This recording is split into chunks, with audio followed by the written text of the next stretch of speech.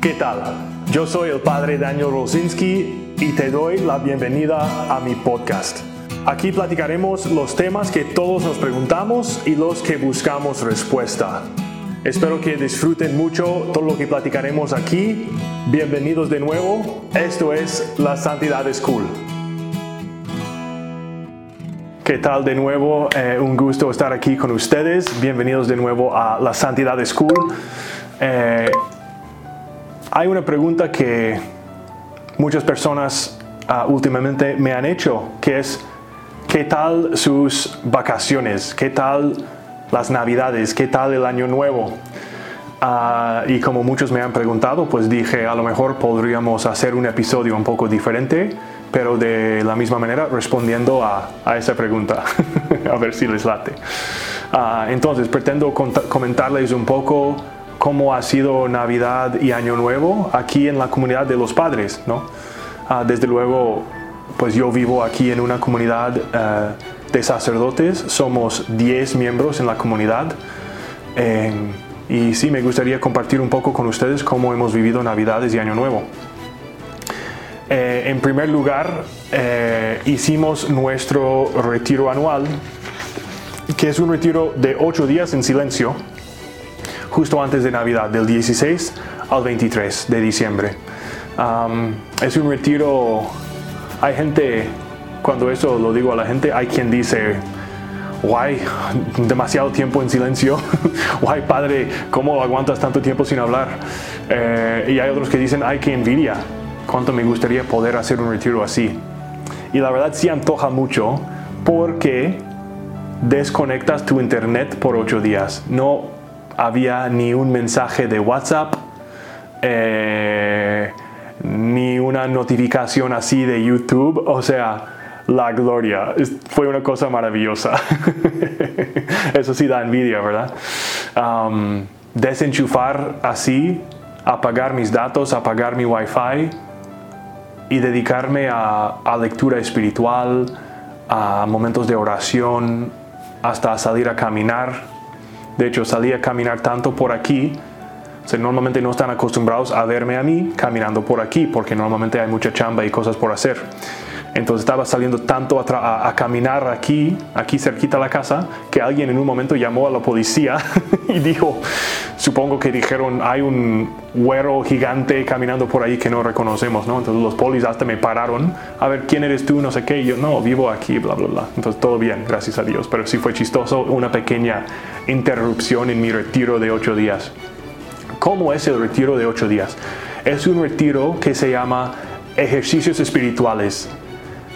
Y es un retiro que fue desarrollado por San Ignacio de Loyola en España en el siglo XVI. Y su retiro original era de 30 días, ¿ok? 30 días, un sacerdote director del retiro y una persona haciendo su retiro. Y es un retiro de 30 días que tú haces una sola vez en la vida para alcanzar una conversión profundísima y definitiva. Nosotros lo hacemos todos los años. Ve que somos un poco más tercos y necesitamos más atención. Es un retiro muy bonito porque hay un predicador. Entonces no creen que estar en retiro 8 días era 8 días así de tiempo libre en absoluto. Tuvimos un horario, nos juntábamos 4 veces al día para los puntos que ahorita explico. También pues uno reza el rosario, celebra su misa, tuvimos las comidas todos juntos. Y bueno, ¿cómo es la dinámica del retiro? Como decía, nos juntábamos 4 veces al día y hay un padre de nosotros que somos 10 que era el predicador del retiro. Entonces él, 4 veces al día, nos juntábamos aquí en el salón de estar y él nos daba puntos, ¿no? Él nos iba guiando que ahora los temas de oración son los siguientes. Y nos ofrecía sus reflexiones sobre estos temas y luego tuvimos tiempo personal de oración, así los 8 días. Entonces nos juntábamos bastante, tuvimos muchos temas y mucho material para rezar y reflexionar y luego tuvimos nuestro tiempo personal para ir profundizando en estos temas. En los ejercicios espirituales de San Ignacio empiezas reflexionando sobre realidades como la creación del universo, la creación del hombre de parte de Dios. Estamos en el Génesis, ¿verdad? Luego el pecado de Adán y Eva, también el pecado de los ángeles que cayeron, y luego mi pecado personal, que yo también soy pecador. Y luego reflexionas también sobre la gracia de Dios, sobre su misericordia y cómo nos ama. Son temas muy, muy profundos y muy hermosos, la verdad. De ahí entras un poco más en la vida de Cristo y dedicas varios días desde la encarnación y el nacimiento de Cristo, que ahorita celebramos en Navidad, a su vida pública, sus predicaciones, sus milagros, sus viajes por ahí llamando a los discípulos, luego su pasión, su condenación a muerte y su muerte en la cruz, y su gloriosa resurrección, y con eso concluye el retiro de 8 días, viendo la resurrección en el 8º día. Entonces, tener tanto tiempo para ir profundizando todo eso es un regalazo de Dios. Ojalá ustedes algún día podrán hacer un retiro así. Muchas veces los padres y las consagradas de Regnum Christi ofrecemos a adultos y a jóvenes oportunidades como en fin de semana de hacer esa experiencia condensada, ¿no? En 3 o 4 días. Es muy bueno tomar como un puente para tener otro día, porque si no es puente son 2 noches y es muy compacto. Pero ojalá y sí podrán tener esa experiencia. Y si quieren tener esa experiencia, también pueden preguntar a sus padres, a sus consagradas, a decirles: oiga, quiero esa experiencia, ¿cuándo nos vas a ofrecer esa posibilidad, no? Para que vayan organizándose. Muy bueno. Terminamos el día 23, fue día 8. Entonces el mero 24 de diciembre es cuando salimos del retiro. Preparábamos aquí la casa para navidades. Tuvimos la misa de vigilia aquí en nuestra capilla. Tuvimos una cena muy bonita, la cena de la Nochebuena, aquí en la comunidad, todos juntos, con muchos detalles, y fue muy especial, la verdad. Muy buen ambiente aquí entre los padres de fraternidad.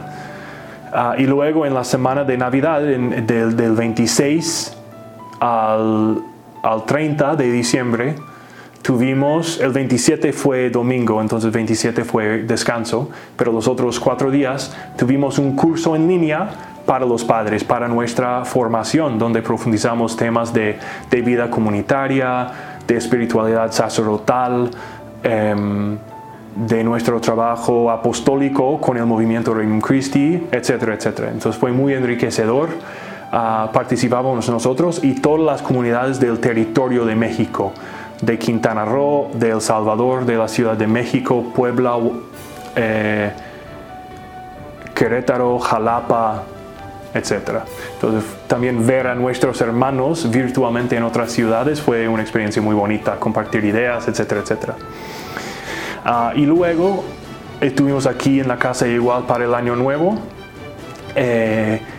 Igual tenemos como una tradición de tener el día 31, pues una cena también muy especial, un poco con detalles, con elementos especiales, para darle un toque particular.